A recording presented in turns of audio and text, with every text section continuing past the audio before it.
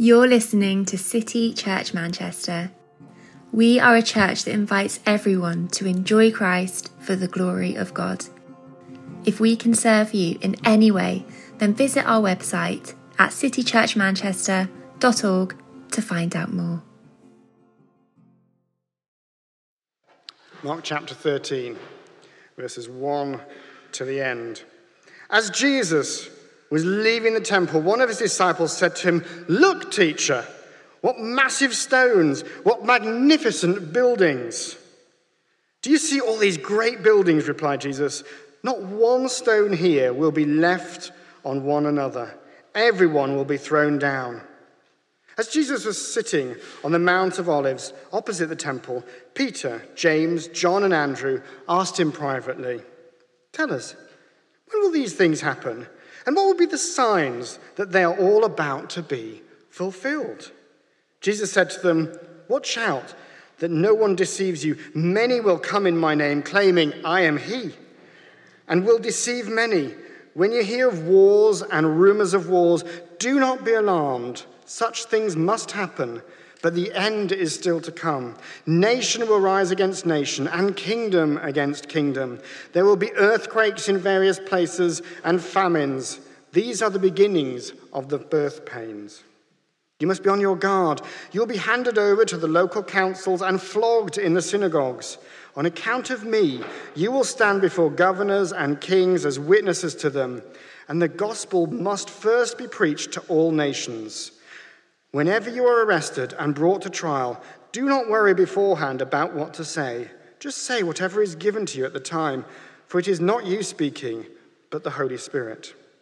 Brother will betray brother to death, and father his child. Children will rebel against their parents and have them put to death.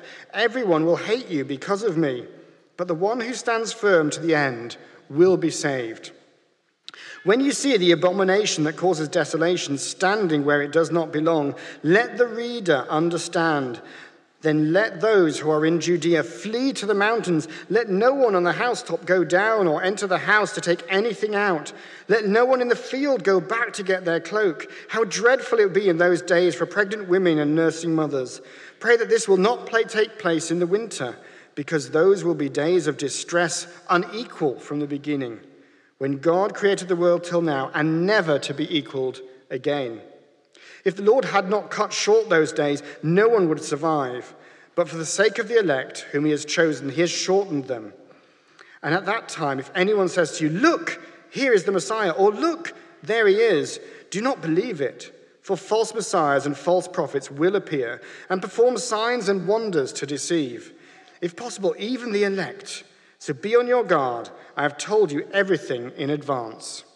But in those days, following that distress, the sun will be darkened and the moon will not give its light. The stars will fall from the sky and the heavenly bodies will be shaken.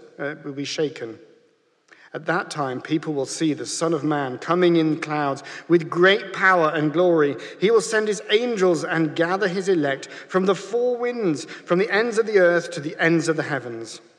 Now learn this lesson from the fig tree. As soon as its twigs get tender and its leaves come out, you know that summer is near. Even so, when you see these things happening, you know that it is near, right at the door. Truly I tell you, this generation will certainly not pass away until all these things have happened. Heaven and earth will pass away, but my words will never pass away. But about that day or hour no one knows, not even the angels in heaven, nor the Son, but only the Father. Be on guard, be alert. You do not know when that time will come. It is like a man going away. He leaves his house and puts his servants in charge, each with other assigned tasks, and tells the one at the door to keep watch. Therefore keep watch, because you do not know when the owner of the house will come back, whether in the evening or at midnight, or when the cock crows or at dawn. If he comes suddenly, do not let him find you sleeping.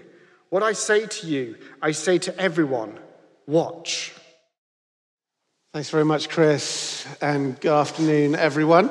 My name is Matt, and I'm one of the leaders here at City Church, and it's going to be my privilege over the next few minutes to unpack what that all means. So I'd really appreciate it if you would pray as we embark on this together. So why don't we do this? Heavenly Father, we do thank you that you are a God who speaks to us of significant things, things that are important for us to know, to consider, things that will indeed change our life and our world. We ask that you would give us wisdom and understanding, particularly on a passage as difficult and as challenging as this one. Help us to appreciate the words that you would have us embed deep into our heart. This passage is full of warning. And I pray that you would protect us from dismissing it or being distracted by things around us, perhaps things in the week to come. Help us to hear your voice to every one of us personally. Amen. Okay, let's begin with a question. What would you give to see the future? What would you give to see the future? It's an interesting question, isn't it? As you're mulling that one through, I want you to come back with me, a thought experiment, if you will, into the nostalgic past of the 80s. Now, some of you can't remember that. Some of you have only seen it, Stranger Things on TV. Come with me through the world of imagination to the 80s.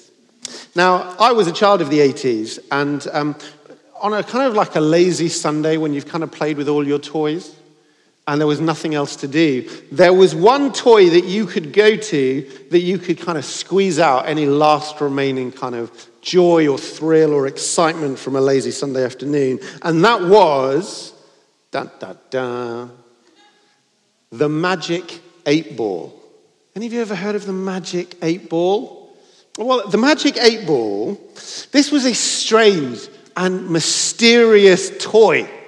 And it worked like this. You would ask the Magic 8, it was not very big, you would ask the Magic 8 Ball a question, and then you would kind of shake it, and then it would give you an answer. And you would wait to see what answer it would reveal. So, for example, if, we're back in the 80s, so this is the type of thing that you would ask. You would, say, is Back to the Future the greatest film of all time? It's back in the 80s. So you would shake it, and it would come out something like, without a doubt. That's what it would say. That's what it would say. Or you would kind of like, you're a kid, and you're thinking like, shaking it, should I or should I not should I ask out that girl at school that I've had my eye on? And the Magic 8 Ball would reply to you, very doubtful. Very doubtful. Now, our passage is all about future predictions. It's all about future predictions. So imagine with me, shaking the Magic 8 Ball. Imagine shaking the Magic 8 Ball and asking the question, do I have a great future in store for me? And imagine the reply that you get being, there will be earthquakes in various places and famines. These are the beginnings of birth pains. Ooh, well, that's making for a very, very serious Sunday afternoon, isn't it? Imagine if you ask the question and you're shaking the Magic 8 Ball and asking, will I get married and will I live happily ever after? And imagine the reply that you get back is, brother will betray brother to death, and a father his child. Children will rebel against their parents and have them put to death. Whoa. You'd be thinking this is a very serious Sunday afternoon. Now, the disciples are with Jesus. Jesus' big claim is that he is God. And so, unlike the Magic 8 Ball, which was ridiculous, it was fun, it was silly. If you didn't like it, you could just shake out another answer until you got the one you want. If you ask Jesus the future, and he tells you, you don't get a second opinion, and you don't get to reshake. That's just what's going to happen. And you have to take it seriously. Now, the issues with this is Jesus this afternoon is going to reveal three things to us in this room and those of us watching online. I guarantee you this, if you take this in, these three things will have the power to change your life. Pay attention. I've got 3 points. The first one's this: bad stuff will happen. bad stuff will happen. Now, the building of the temple, great temple in Jerusalem, would have dominated the skyline of the city of Jerusalem, a lot like the Eiffel Tower dominates the skyline of Paris. But the temple in Jerusalem also dominates this part of Mark's gospel that we've been trekking through over the last few weeks, because the temple represents the old established order in the Israelite nation, which is why since chapter 11, we've all been doing lots of things with Jesus and his disciples, all in the shadow of the great temple. Jesus has been meeting the officials all associated with the established order, the Pharisees, the Sadducees, those who were kind of part of King Herod's gang, all the big players all around the temple. And Jesus' disciples, who were with him at the beginning of our passage here at Mark chapter 13, along with the followers of Jesus who declared him king. Do you remember when Jesus rode into Jerusalem on the back of a donkey and they were shouting, he is our king? That's what they were celebrating. The disciples would have been looking around the temple at the very beginning of our passage, and they would have had all of the impressiveness of the building in front of them. Because they're thinking that Jesus is going to come in with a political revolution. He's going to overturn the old order. And so the disciples most likely are looking at the grandeur of the temple and saying, this place is amazing. I'm going to have the corner office when you get into power, Jesus. That's what they're thinking. Verse 1, look at me at verse 1. The idiom that is actually used here is, you can't take your eyes off this place. That's what it would have meant. And look at Jesus' shocking reply in verse 2. Let me paraphrase it to you. It's this: nah, this whole place is going to be rubble. That's what Jesus is basically saying in verse 2. And that would have been, let me picture it to you, that would have been as outrageous as going over to some sort of selfie-snapping tourist outside of Buckingham Palace and going, yeah, nah, give it 5 years, that place is going to be tarmacked car park.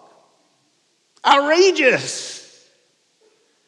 And to prove Jesus' point, he then exits the temple for the final time and goes over to the Mount of Olives, which was a little way outside of the city of Jerusalem. I want you to feel the tension of this moment. I want you to feel the tension. In verses 3 to 4, you've got Peter, John, James, and Andrew, and they're still reeling from Jesus' statement that the temple is going to be destroyed and what this will all mean. And so they press Jesus for the question, all right then, Jesus, then when? If it's going to happen, then when? And Jesus loves his friends. Do you see that? He really loves his friends. And so he draws back the curtain of the future to reveal them the secrets of what is about to happen so that they are ready. Wouldn't you do the same? Wouldn't you do the same for the friends that you love? And so Jesus describes the events surrounding one of the most horrendous and cataclysmic events in Jewish history.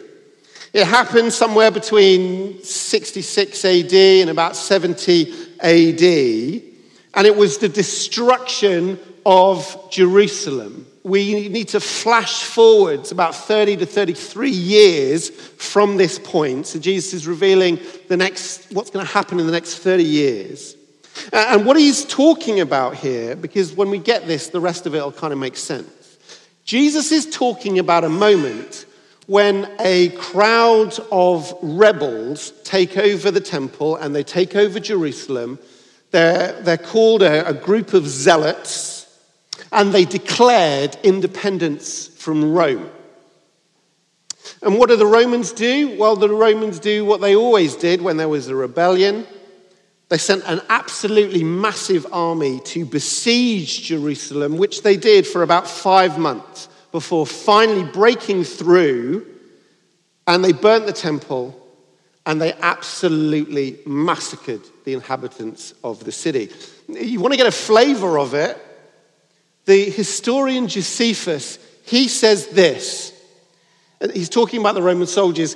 They went in numbers into the lanes of the city with their swords drawn. They slew those whom they overtook without mercy. And they set fire to houses whither the Jews were fled, and burnt every soul in them, and laid waste a great many of the rest. They ran everyone through whom they met with, and obstructed the very lanes with the dead bodies, and made the whole city run down with blood, to such a degree indeed that the fire of many of the houses was quenched with these men's blood. It was a truly, truly awful event that no one who was listening to Jesus in Mark 13 could have at all fathomed would be waiting them only 30 years or so in the future. Which is why Jesus, who desperately loved his friends, wanted them to be ready so that they might be spared.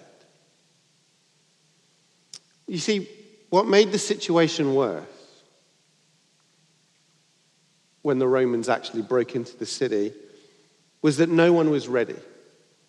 And the eyewitness accounts recall how the crowd, the population around Jerusalem and the people of Jerusalem all crowded into the city at this time in order to find protection. They just followed the crowd and they went into the city, which was the worst possible thing to do. They followed their instincts and they crammed into the city, and that led to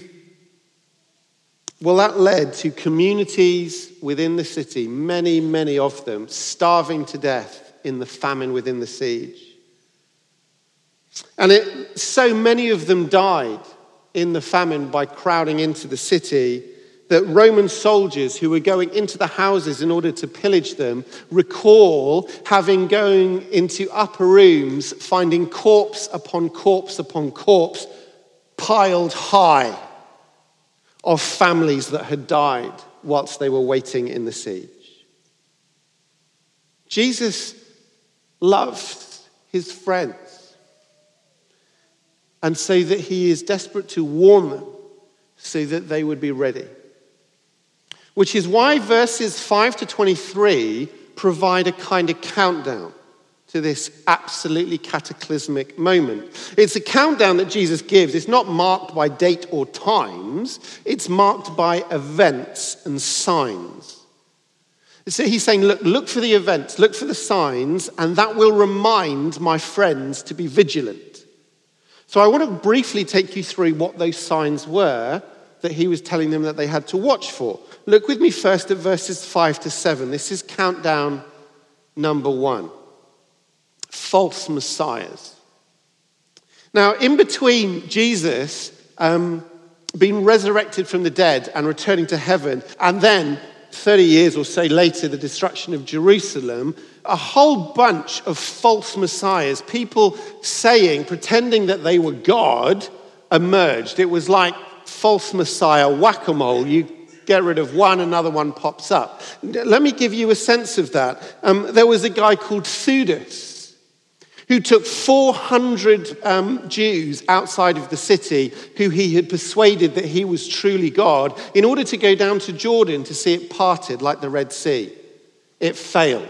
Let me take you to a group known as the Sons of Judas. They come across like a death metal band, don't they? Sons of Judas.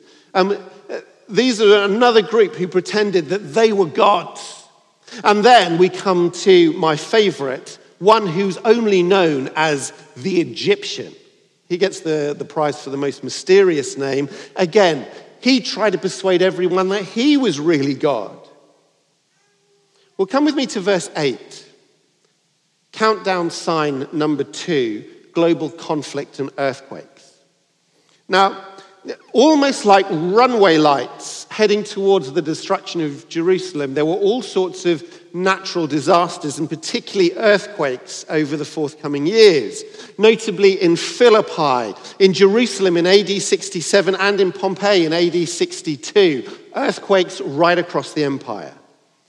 And Jesus was telling his friends, pay attention so that you are ready. Come with me to verses 9 to 13. It's countdown sign number 3, religious persecution and social breakdown. Now, I'm not going to go into much detail on this one. You can read the book of Acts, because the book of Acts is eyewitness accounts of this sign being a reality. And then finally come to countdown sign number 4. Look with me at verse 14 in your Bibles. This is where Jesus borrows the phrase from the prophet Daniel chapter 12, verse 11, if you're keeping notes.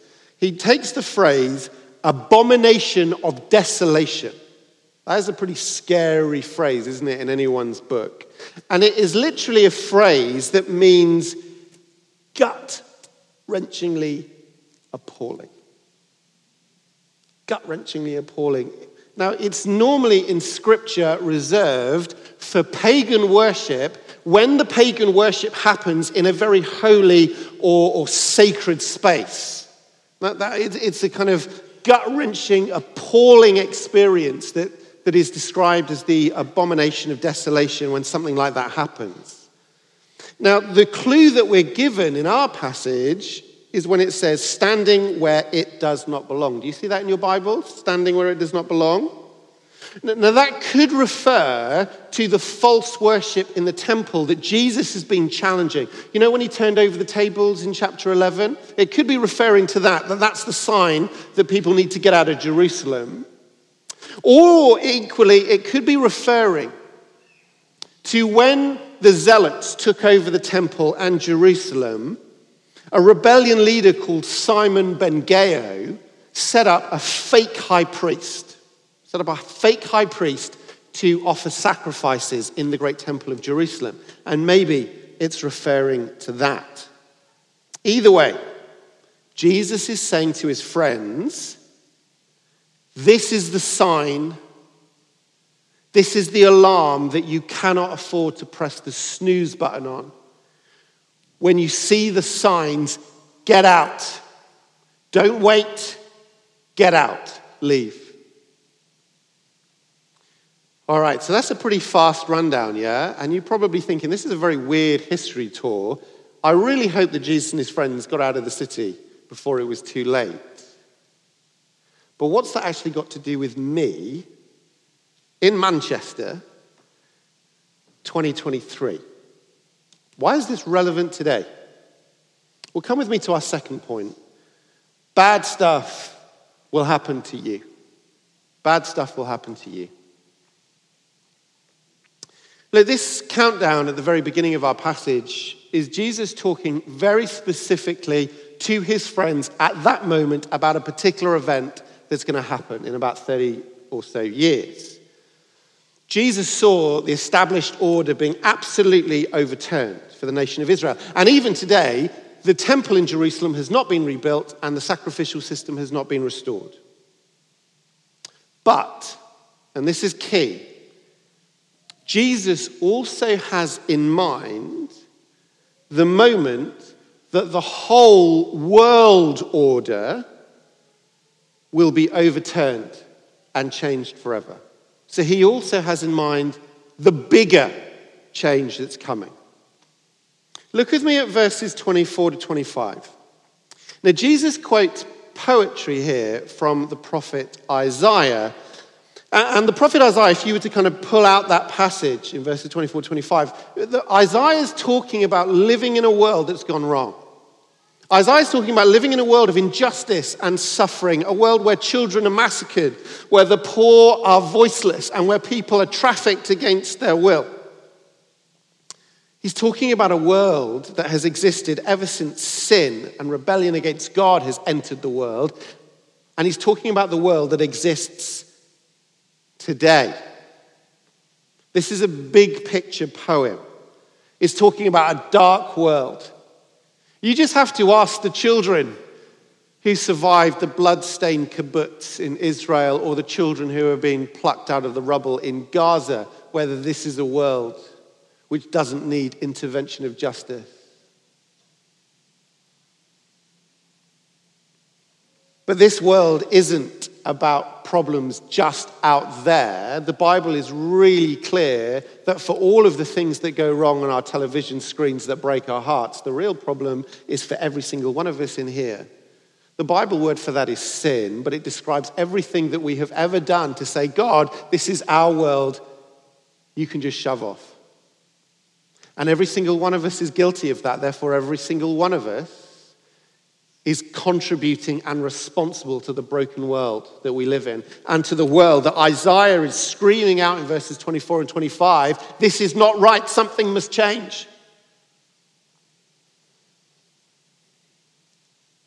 But the good news is, it will not always be like that. And the countdown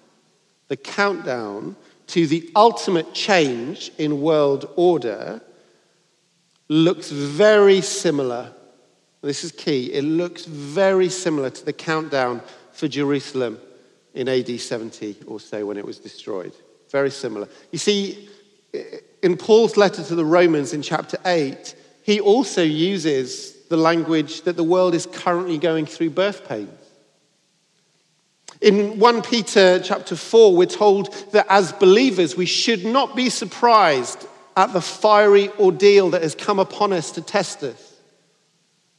The whole book of Revelation that has in mind the moment when God will finally bring an end to all death and sadness describes how Christians need to know it's going to get hard for us. There's going to be persecution. There's going to be pain. There's going to be imprisonment. There's going to be death before true justice comes. You see, Jesus wasn't just talking about the destruction of Jerusalem. He was ultimately talking about when all bad things will one day be undone.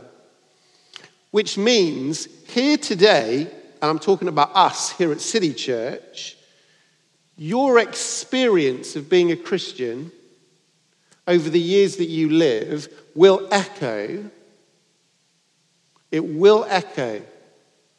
the description of the countdown in Mark chapter 13. That's why we have to pay attention too.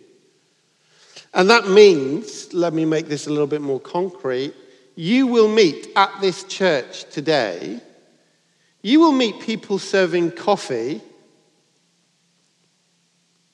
who either they have been or they will be passed over for promotion in their places of work because their employers are embarrassed about their faith. You will meet people in blue t-shirts on the welcome team whose brothers or sisters or parents will cut them off. They will cut them out of relationships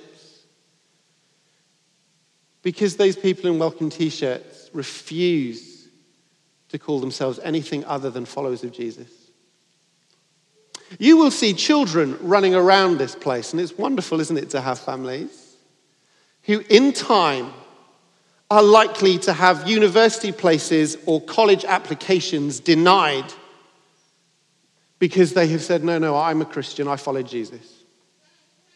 And you may even be sat next to someone here this afternoon who perhaps in some years' time will be executed for following Jesus because they go to a country where kings or governors or rulers have outlawed Christianity altogether.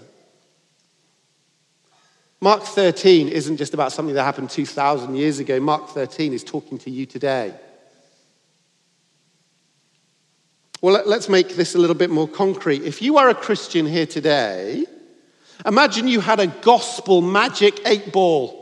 Yeah? A gospel magic 8-ball. And imagine you shook it and you asked the question, should I wait for culture to become warmer to Christianity before I invite my friend to the carol service or intentionally invite them to one of the seeker courses that we run here or even take them out for a coffee to talk about something significant? The response you would get back is simply this. Look, the world today is a disaster. The countdown to the end has started. Don't wait. Now, if you're a non-Christian here today, and it's wonderful that you are able to join us, if you had a gospel magic 8-ball and you shook it and you asked the question, should I ask Jesus for forgiveness today?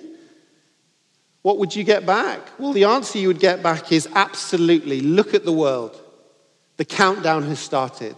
Turn to Jesus before it's too late. But I guess that leaves us with that big question. Okay, the countdown is running before it's too late, but what is going to happen? What is the climax of the countdown? And that's our third and final point. Jesus will come for you. Look with me at verse 26. Jesus introduces the climax of the very end of the countdown to the end of history. And he says it's this, verse 26. The Son of Man coming in clouds with great power and glory. And he's talking about himself. You see, the Son of Man was Jesus' preferred nickname for himself, taken from the prophet Daniel chapter 7. Now, this cloud rider image is really significant because if you were in the ancient Near East and your God could ride on clouds, it meant that he was like super, super powerful. And so Jesus is saying, look, that's me. That's me. I've got all the power. And so when I come, it's happening. In fact, Jesus wants his listeners in Mark 13 to know that he's really quoting from Daniel chapter 7. Because in the book of Daniel, the part that Jesus is quoting from, there's a description of the Son of Man's arrival leads to the immediate destruction of four colossal monsters. And these monsters represent the abusive powers, the tyrannical powers from around the world. So you see, this cloud rider image meant only one thing. It means the undoing of anything bad, anything unjust. It is the finish point of all injustice.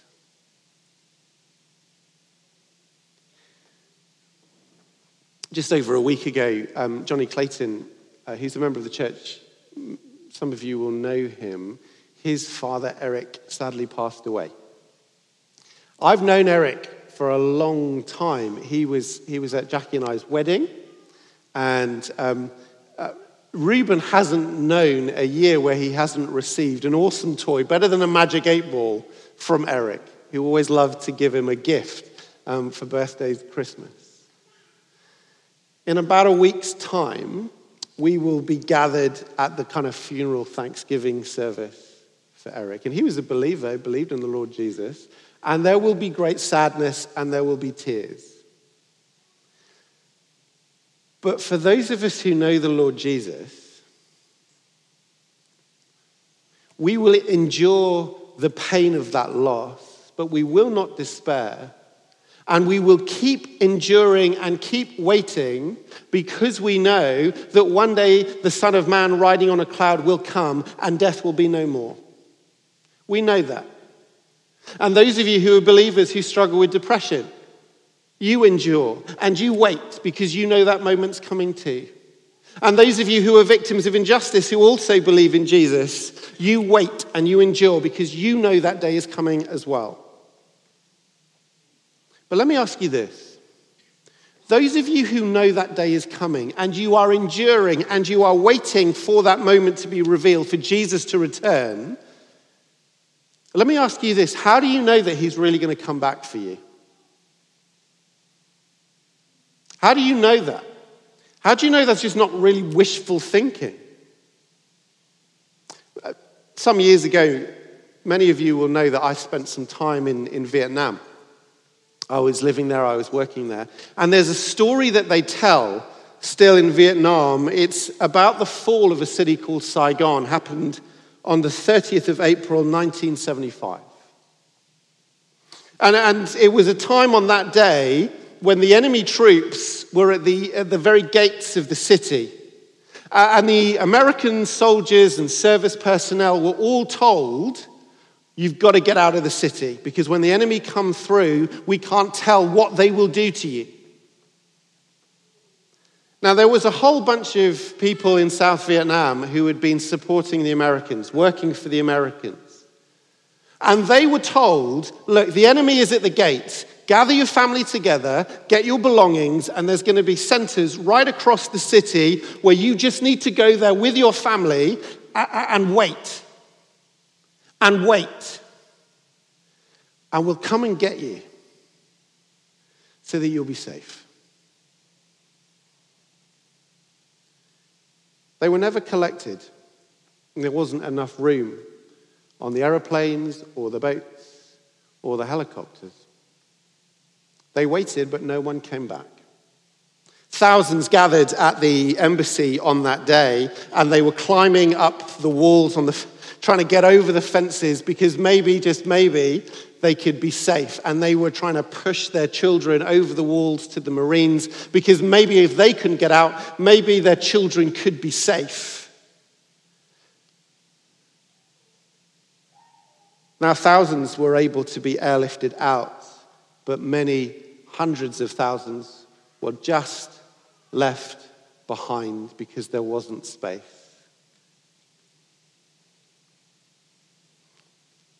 Isn't that what powers do?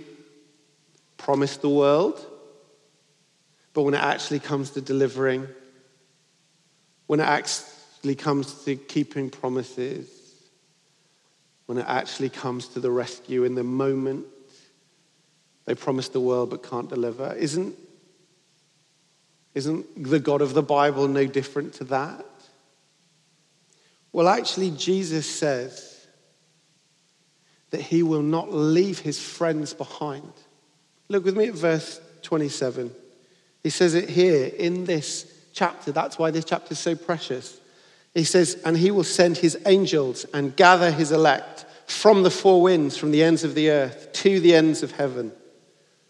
Now that word angel either represents God's supernatural power protecting those that he has chosen to love, or it refers to messengers, people like me and you who are sent right across the world to gather and collect those who are called personally by God to be his friends. How do we know that Jesus will keep his word? How do we know it's not just all talk? How do we know that God's love is enough for him to keep his promise? Well, look at what it cost him.